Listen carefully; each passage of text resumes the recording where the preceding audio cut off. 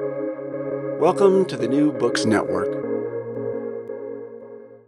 Hello, everybody, and welcome back to New Books in Education, a podcast channel on the New Books Network. I'm Christina Bosch, a host on this channel. I want to begin today's interview by first acknowledging that it is being recorded exactly 1 year after the murder of George Floyd in Minneapolis, Minnesota, which is, of course, the settler name for the unceded territory of Indigenous First Nations. One of the reflections about the year since May 25th, 2020 that I've heard circulating today is that it has been defined by people having conversations about race that they had never engaged in before.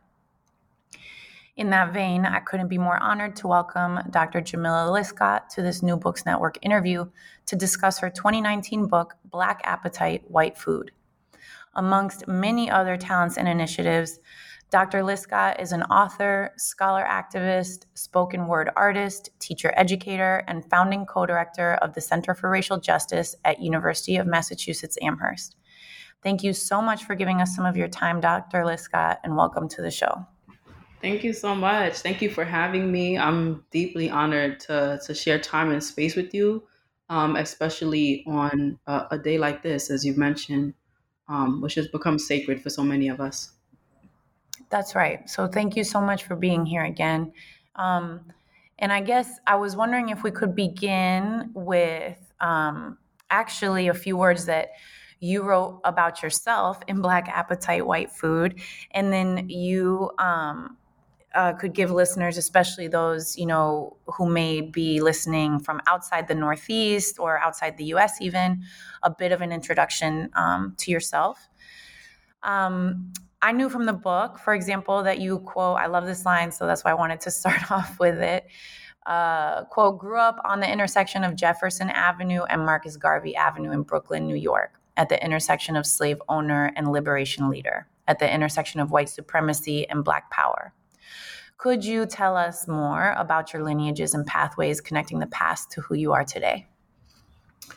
Absolutely. So much of the narratives that have shaped me exist at the intersections of the critical consciousness that was cultivated by the culture in my home unapologetically, as I have Caribbean heritage, and how colorful and powerful and just majestic Blackness operates throughout that Caribbean culture, as well as the Black American culture, which I'm situated in, alongside being, having been socialized into institutions, mostly school growing up, that rest on white supremacy and have no interest or room for the fullness of who we are.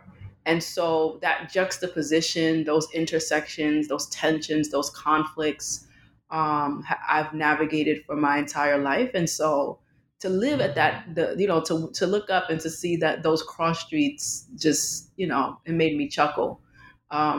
Because I think it's just so emblematic of what it means to be here in America and to constantly live in contradictions.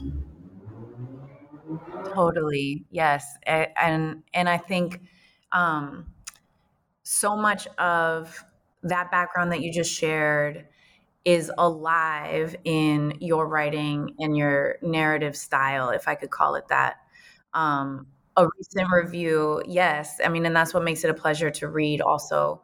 A recent review by Michael Boucher, I hope I'm saying his name right, in the Teachers College Record observed that your use of poetry woven throughout the book, quote, illuminates your identity for us, and the reflected light reveals our own unseen corners.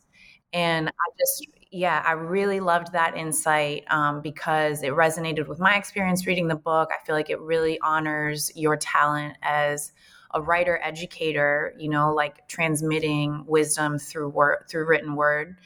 And so I was also wondering if that might be a useful segue to sort of how you came to write this book, because so much of your identity is transmitted to us throughout the use of genre and language in the book. So yeah, could you tell us a little bit about how you came to write this book? Black Appetite, White Food? Yeah, I came to this book after spending several years being invited into mostly predominantly white institutions to speak about the intersections of language, race, and power. Following my 2014 TED Talk, Three Ways to Speak English, so many institutions across the nation invited me to come and to think about to unpack the relationship between that talk and my ongoing research and scholarship and scholar activism, actually.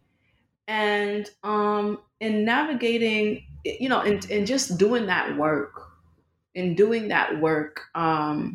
also having 2 feet on the ground in the community with youth of color, with my people, I again was grappling with the tensions of what it means to be unapologetically Black and to know fully the genius and joy and legacy of that, and be confronted with so much whiteness at every turn that seeks to entice us away from the fullness of who we are. Um,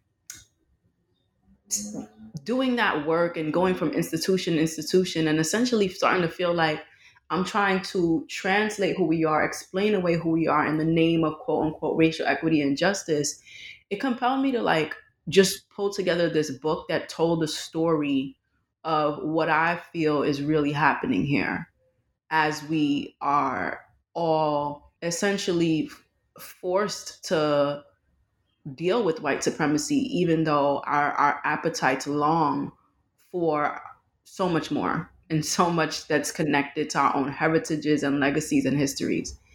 And so in doing that, I decided I want to archive something, particularly for folks in the community, for educators, for activists that does this work.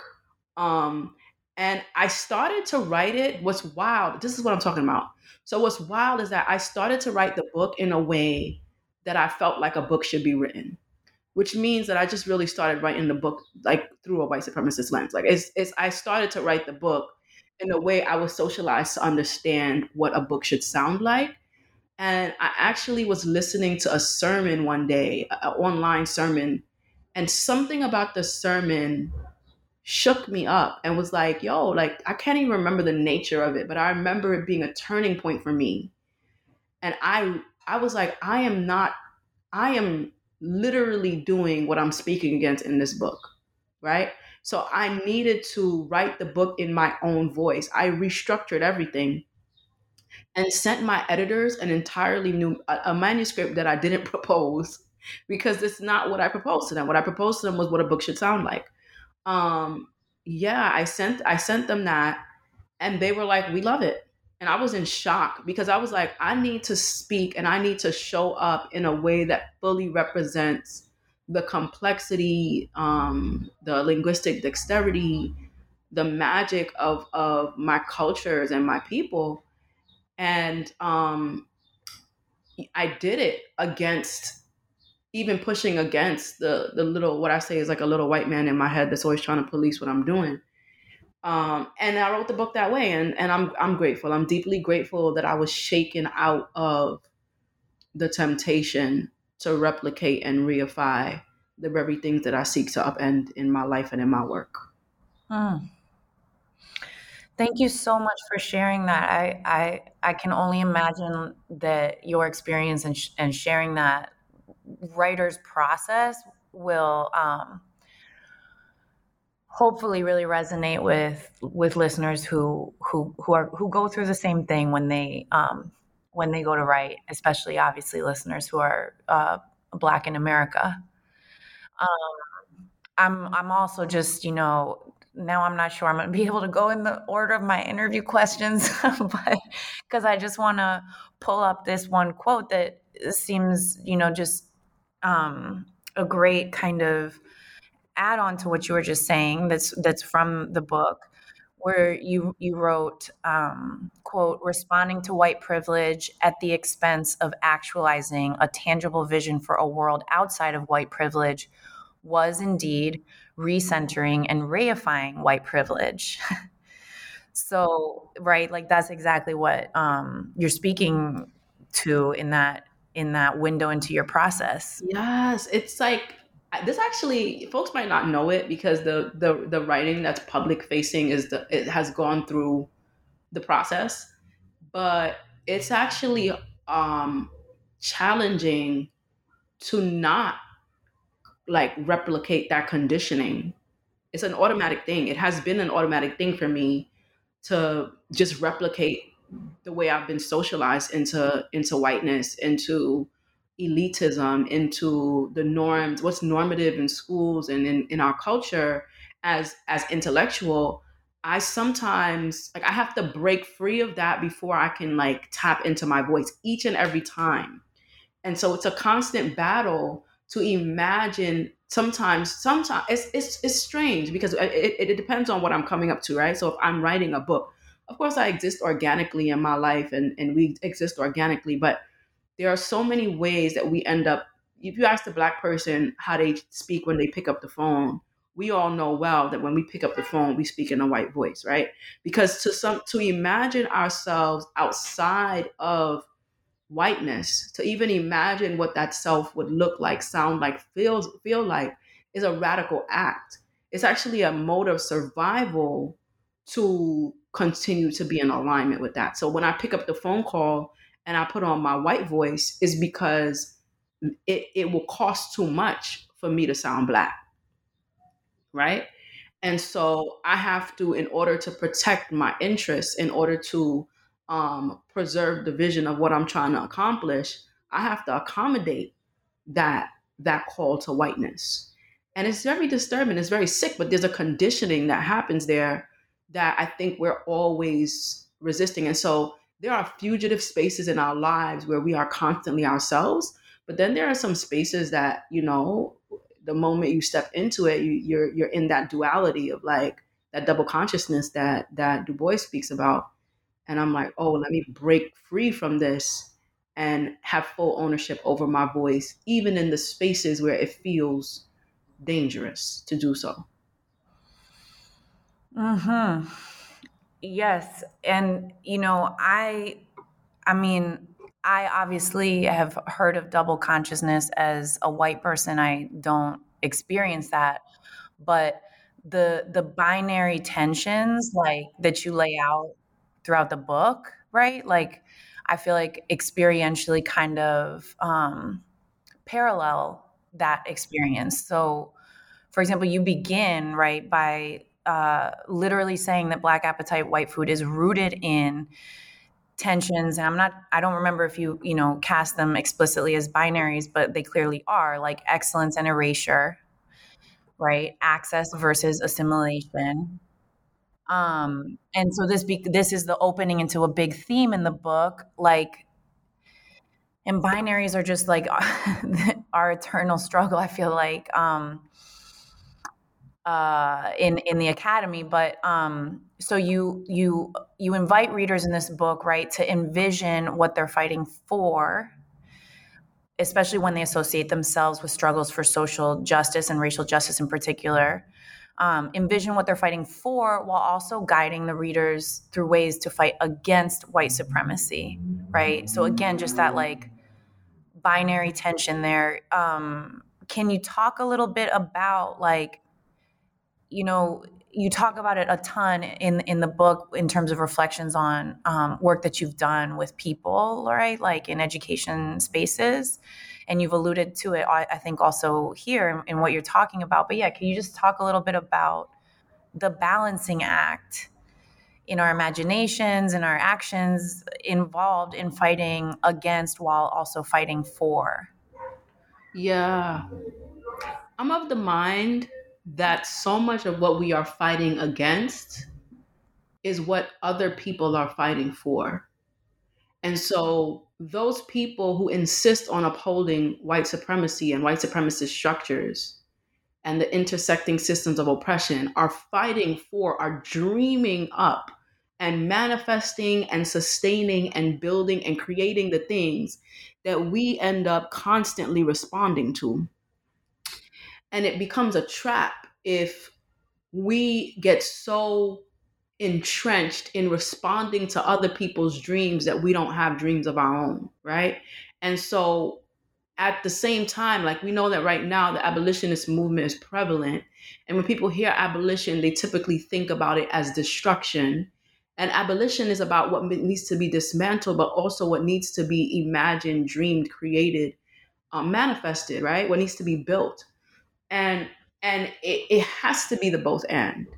Because if not, we then become victims of that cycle and feed the energy of the thing that we're up against.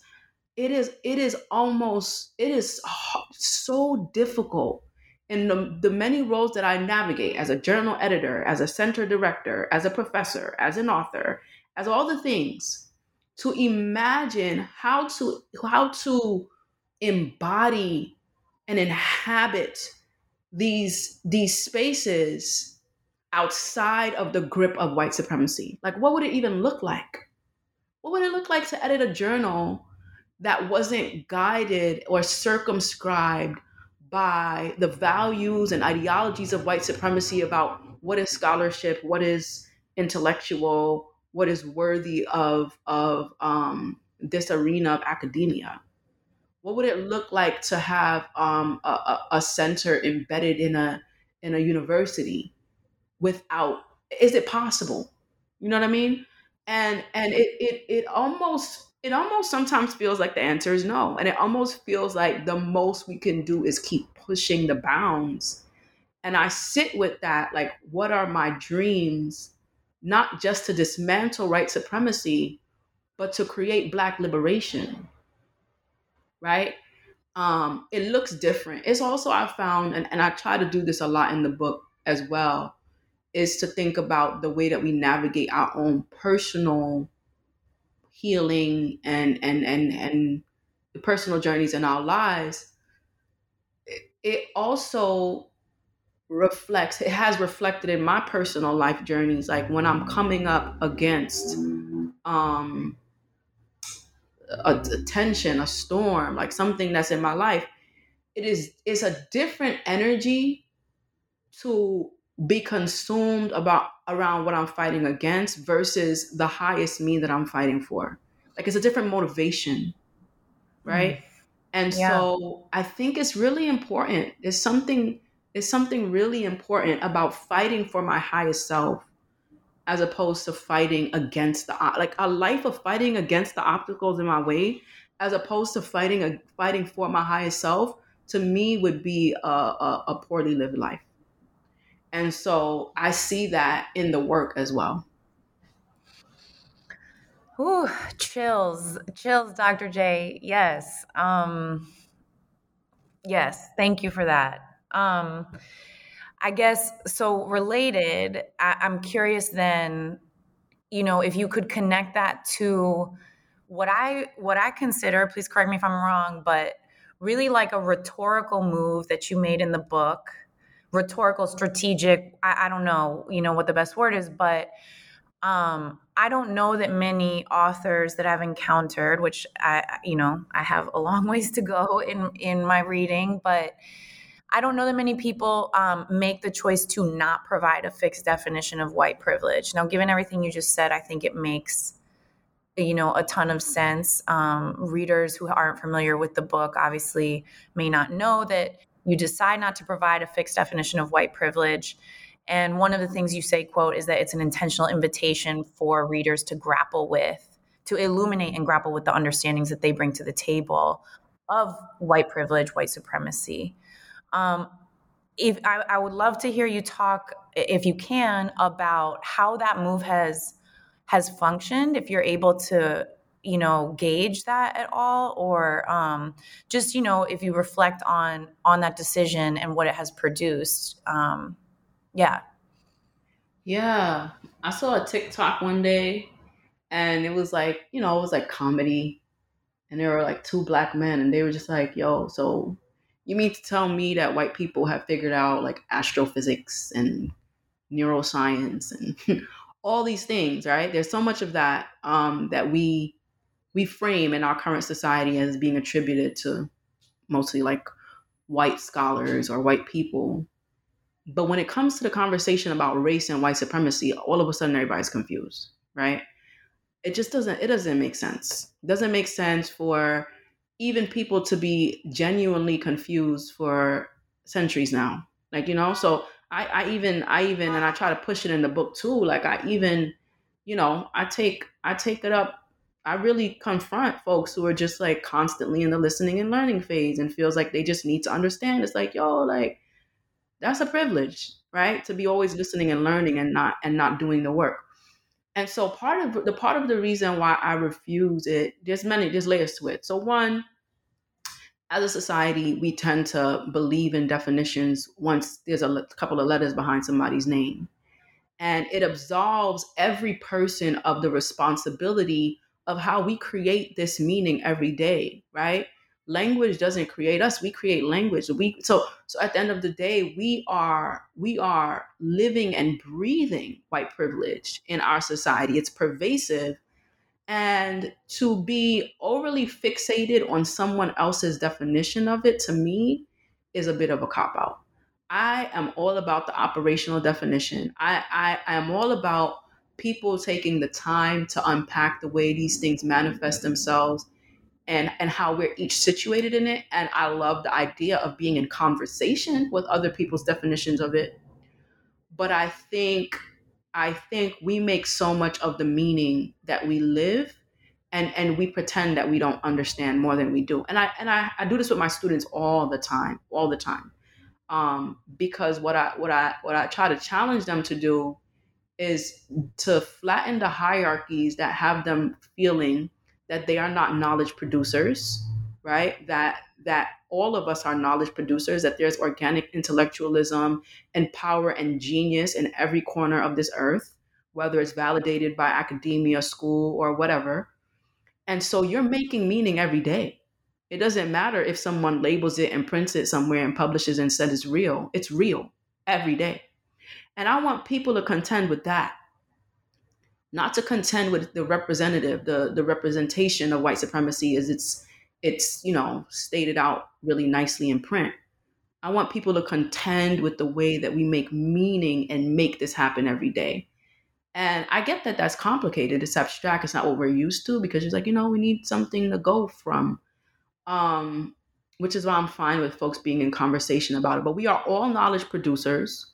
We are all, we all have the capacity to be complicit in upholding white supremacy and white privilege. And I would like for us to situate ourselves in those definitions, as opposed to having some distant definition from somewhere else, if that makes sense. Yeah, from, like, here, I got this from Merriam-Webster or whatever, so I know it's right. Right. Like, come on. Imagine reading the definition of breathing in Merriam-Webster. Like, okay, that's fine. Like, okay, but I breathe every day. It's an experiential knowledge, Totally. and it's real. And I don't need to see a definition of breathing in Webster's to be like, that might actually be a thing. No, it's real. We are in it every day.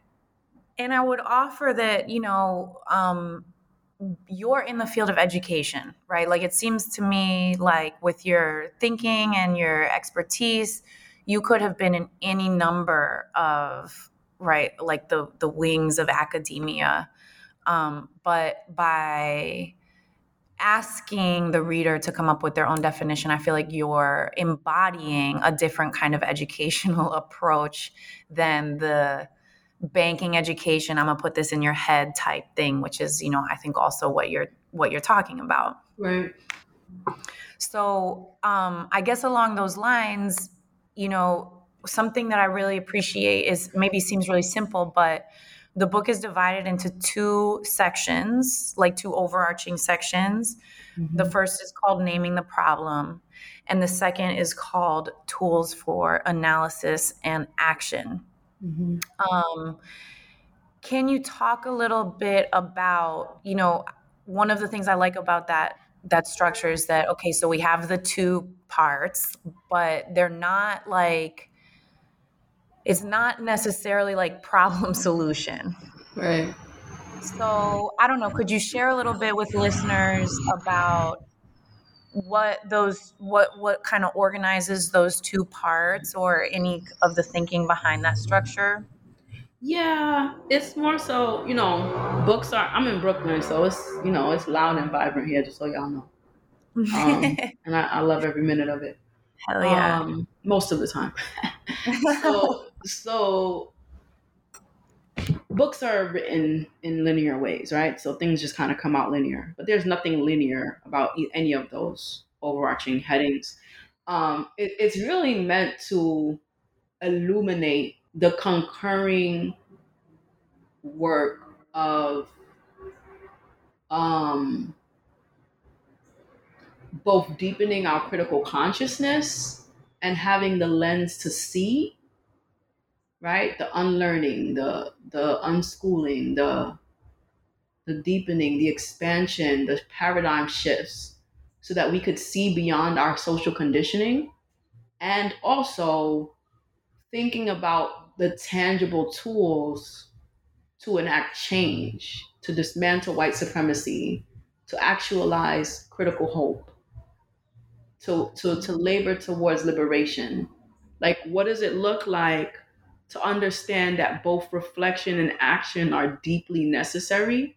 Because sometimes we favor one over the other, right? So we got those who are just like, they've been learning for some time now, and just lots of learning and lots of learning, lots of understanding, just engorged with knowledge, and then know what you're gonna do about it though, you know?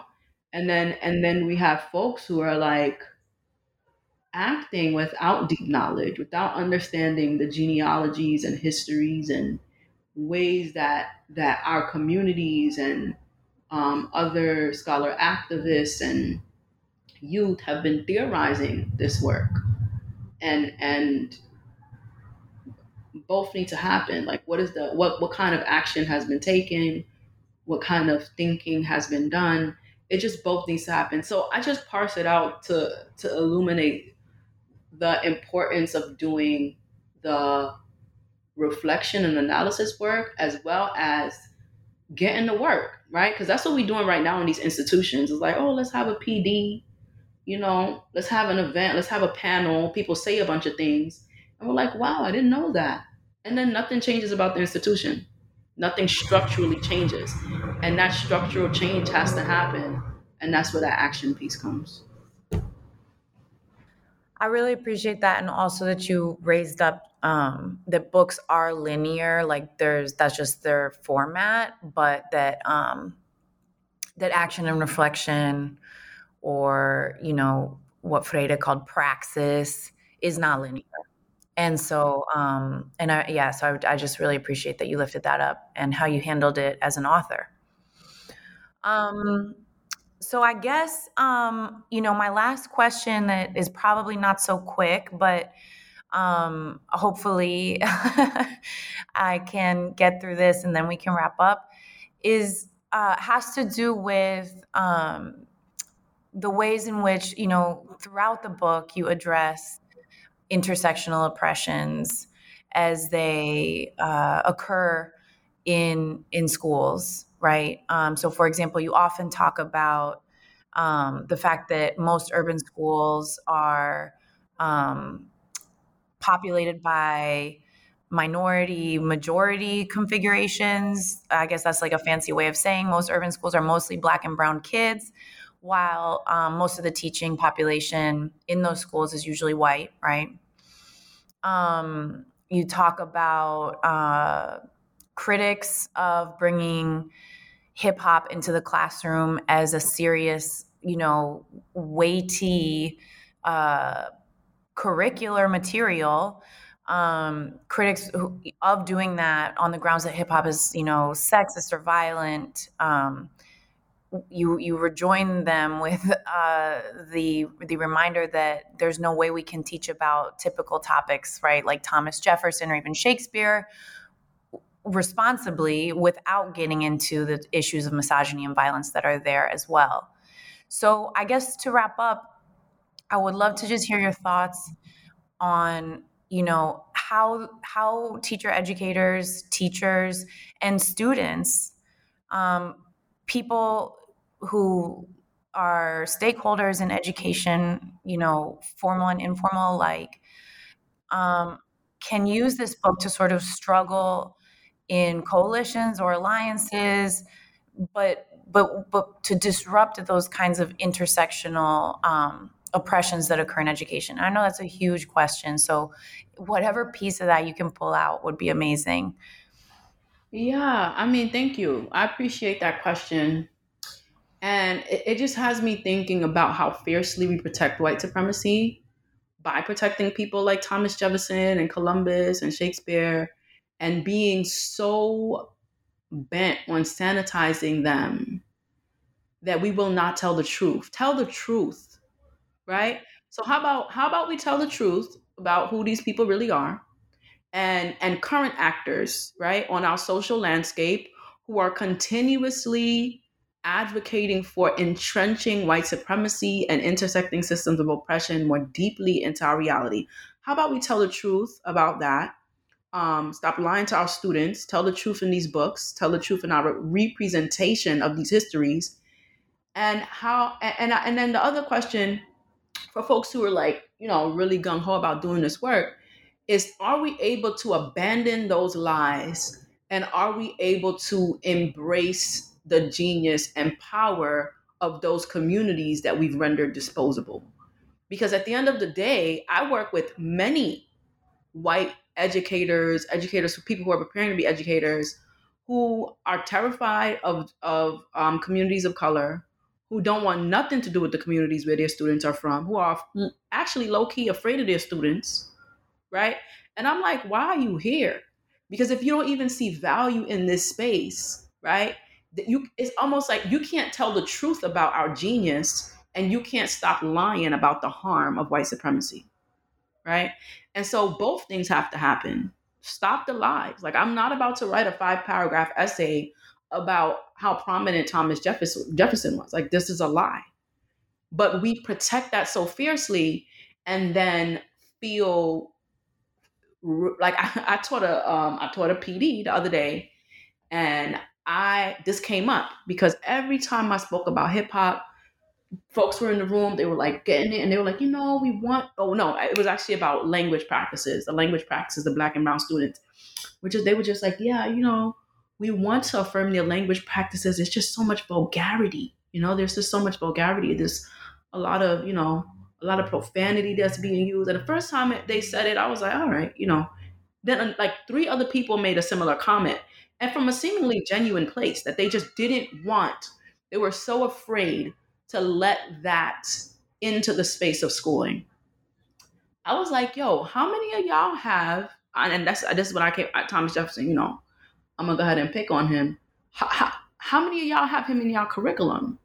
Like, what is it about the way you represent him, the way that you sanitize him, and erase all of the evil of Columbus, the genocide, the just there's so many layers to it, in order to bring him into your classroom, and then you trying to tell me that somebody from the block that's spitting a few bars with some vulgarities in it, that is really just a mirror to American society, you can't have in the classroom.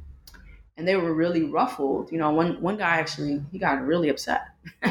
And he's just like, these are different. And I'm like, they are different, because ain't nobody on my block commit global genocide. Right. So you're right. We need to get these white people out of these textbooks. They are too dangerous. Like, this is how I feel. It's wild. It's wild. It's wild. And it has to do with our fierce commitment to white supremacy. We cannot see ourselves beyond it. And so both have to happen. Stop lying in these history books, and tell the truth about the genius of my people, of our people. I don't know what it's going to take, because that great book, Lies My Teacher Told Me, from like a long time ago, right? Like, so anyway, word. Thank you. It's going to take people that are willing to organize and refuse to keep perpetuating those lies. So there's like a lot of on the ground work that needs to continue happening. That's right. Well, we've taken up a lot of your time. Just to wrap up, I'm sure people would love to hear what you're working on right now. Yeah, absolutely. So I just launched the Center of Racial Justice and Youth Engaged Research at UMass Amherst as the co-founding co-director alongside Dr. Keisha Green. And that space has been a beautiful context for what we've had the Racial Healing Collective, White Co-Conspirator Collective. We've had liberating a liberation program with teachers at an international level, and so there's just so much work that's thriving there that seeks to push the bounds of what of the relationships of institutions with communities.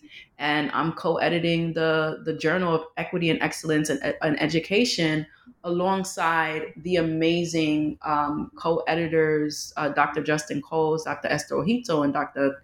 Keisha Green. And we are, again, pushing the bounds of what academic scholarship needs to look like, sound like, feel like, what it evokes, right? And so that's where a lot of my energy is right now. And, I'm out here, I'm out here doing the good work, and I'm always in somebody's community, trying to just be in community with the folks on the ground. So that's where I'm at. Well, we appreciate you for that, and hope and trust that you stay nourished through that community-based work so that you can continue doing all the beautiful things that you're doing. Thank you. Thank you. I appreciate this platform. Yes, thank you again so much for being on the show, and hopefully we talk to you again in the future. Likewise. Okay, take care. All right, how are we doing?